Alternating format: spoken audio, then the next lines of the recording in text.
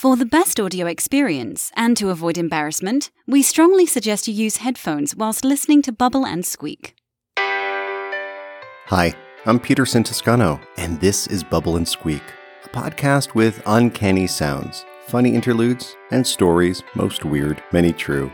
Okay, here's Season 2, Episode 9.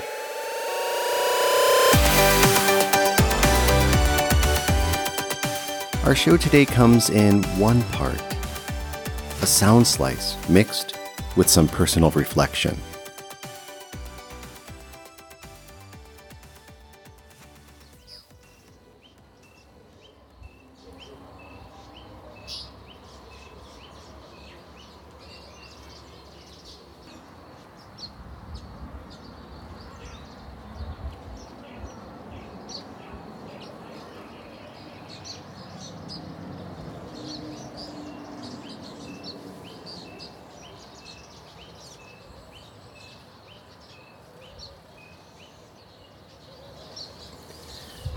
Let me set the scene for you. I'm in a bird hide. Have you ever been to a bird hide before? Very popular here in South Africa, although I've seen them in the States too. They're basically little buildings, often in nature reserves, where someone can go and sit and watch birds without being seen by the birds. It's because they have these long windows that are kind of low, and you scooch down and look out, and you're shaded so the birds can't see you. For the most part, which is good because birds, I don't know, they can be shy. I mean, there are times I've looked at a bird and it's just flown away because I looked at it. What's strange about this particular bird hide is it is not in a nature reserve. It's its own little bird sanctuary right in the middle of the city of Pretoria. It's about 4 or 5 blocks from where I live. And it basically is a city block that is all trees with a little stream going through it and thousands of birds. I mean, you can hear them. I can see right now probably 50 birds right in front of me. They're on a branch overlooking the little stream that is kind of dry because we're right at the end of the dry season. And they are manakins. I love manakins because they're these little birds, smaller than sparrows, kind of pudgy. Dark heads, white breast, brown on the back, and they're very, very communal. You almost always see manakins together. And that's, I don't know why, but that's just how it is. Maybe that's protective.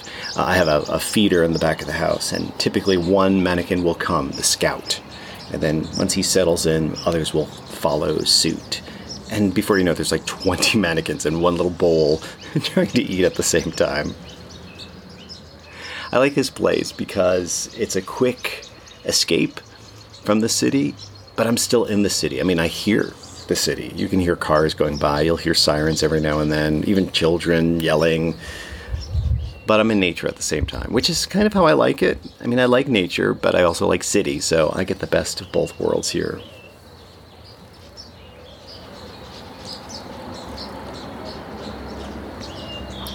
I usually come here by myself. And I do come to look at the birds, but I also just come just to be quiet in this space. It's like being embedded in nature. And the first time I came, I actually didn't see many birds. But I did see, walking across a log, right across the stream, I saw a mongoose. What turned out to be a slender mongoose. They're a little bit longer than a cat, but very thin and slender with a nice long tail. And it turns out there's a whole family of them, because I've seen the whole family since. And hopefully they'll make an appearance today, because they're lots of fun. It's funny, because the birds typically can't see me, but they can.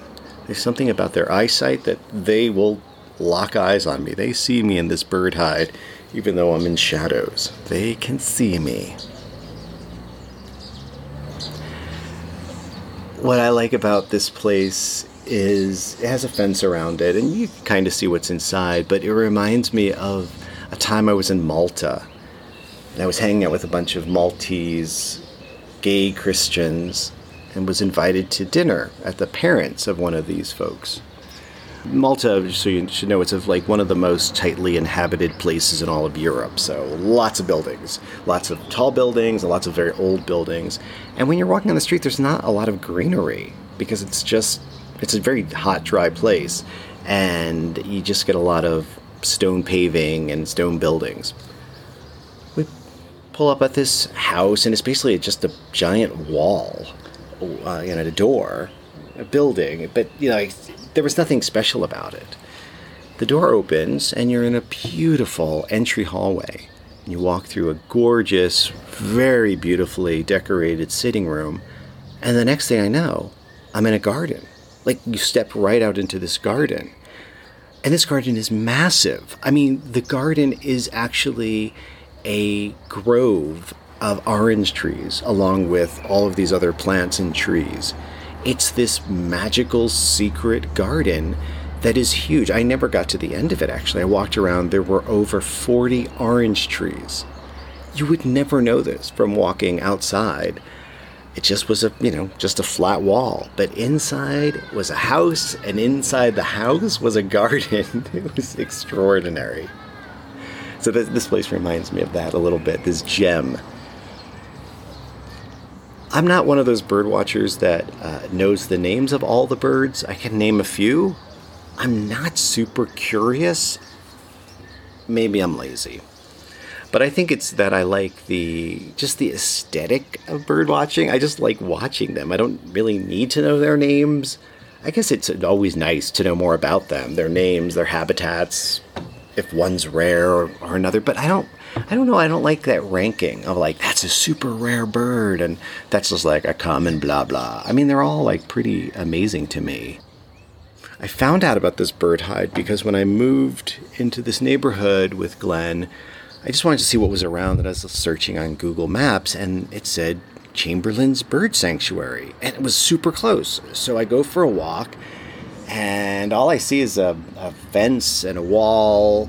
Can't really see much inside, except it looked pretty green. Get to the door, and there's a sign that says it's open from these hours to these hours, but it wasn't open. It was locked with a padlock. I was like, ugh. And then there was another sign.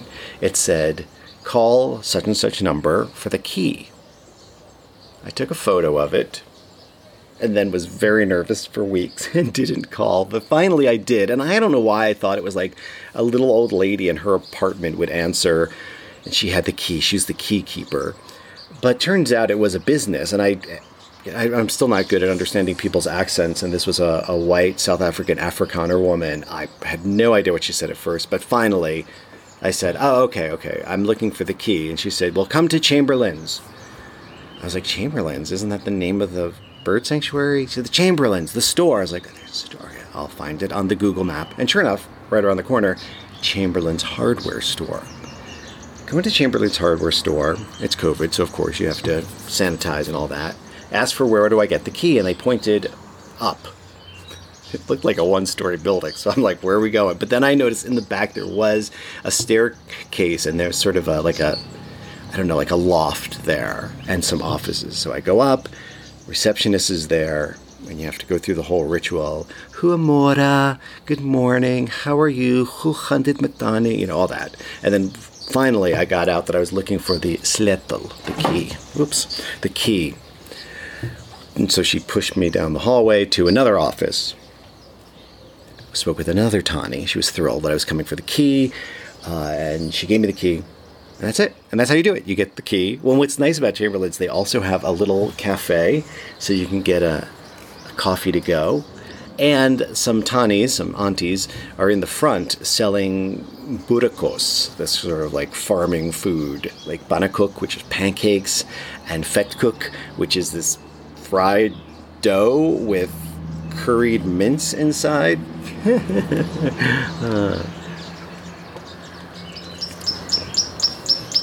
So I come here, often by myself, a few times with other people, but I think I prefer it mostly by myself. And I watch the birds, of course. But I also just read. I've taken naps here before on the bench. It's pretty cool.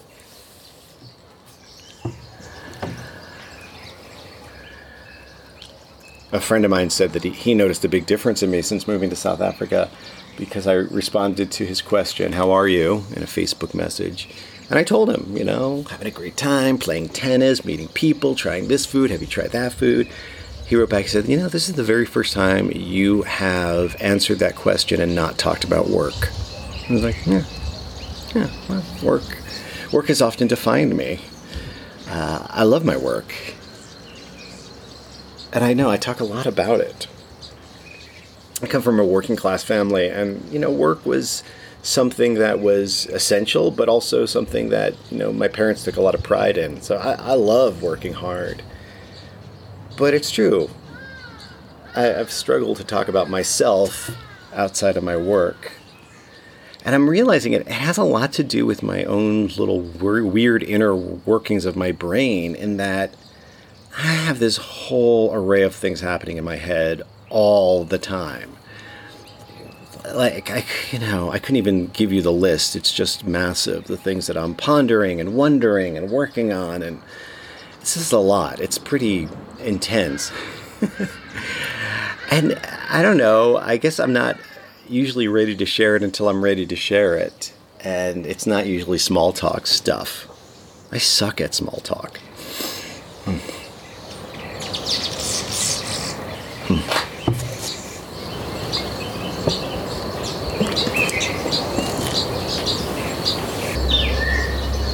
Oh, you hear that? Those are guinea fowls in the distance there. I have no idea what they're freaking out about.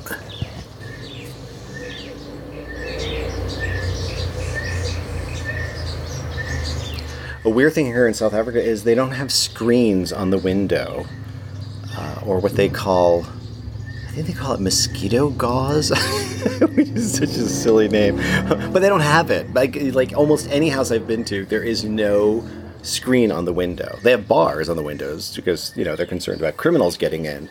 A bunch of other things can get in. Bats can fly in, cats can come in, mosquitoes, moths. Oh my goodness, moths. Sometimes, I swear, I feel like I'm in a scene from Silence of the Lambs. There are so many moths that gathered around the light in the kitchen. But no mosquito netting, mesh, whatever. Oh, that's a pretty bird. I've never seen that one before. I am kind of curious what it is.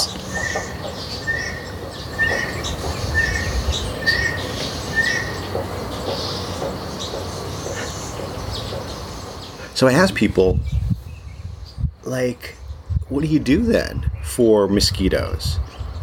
If you don't have, mosquito net or whatever. And the number one answer I got was a can of Doom. Which, I'm like, what? Doom comes in a can now? I mean, we're packaging it? A can of Doom? Doom is their bug spray that you just spray your entire bedroom with before you go to bed, or your body. I'm not sure. I don't even know how you do it, but it doesn't seem smart, right? It does not seem like a smart move to unleash a can of Doom on your bedroom. A can of Doom. I mean, I feel like humans, the fossil fuel industry, that is a can of Doom right there. But yeah, no, I don't think I want a can of Doom. There's enough Doom going on. They do have this this cream you can put on, which is basically insect repellent, and they call it Peaceful Sleep. If it was maybe lavender infused and help you get sleepy, that'd be extra nice. Peaceful Sleep. Just get a screen. Why is it so complicated?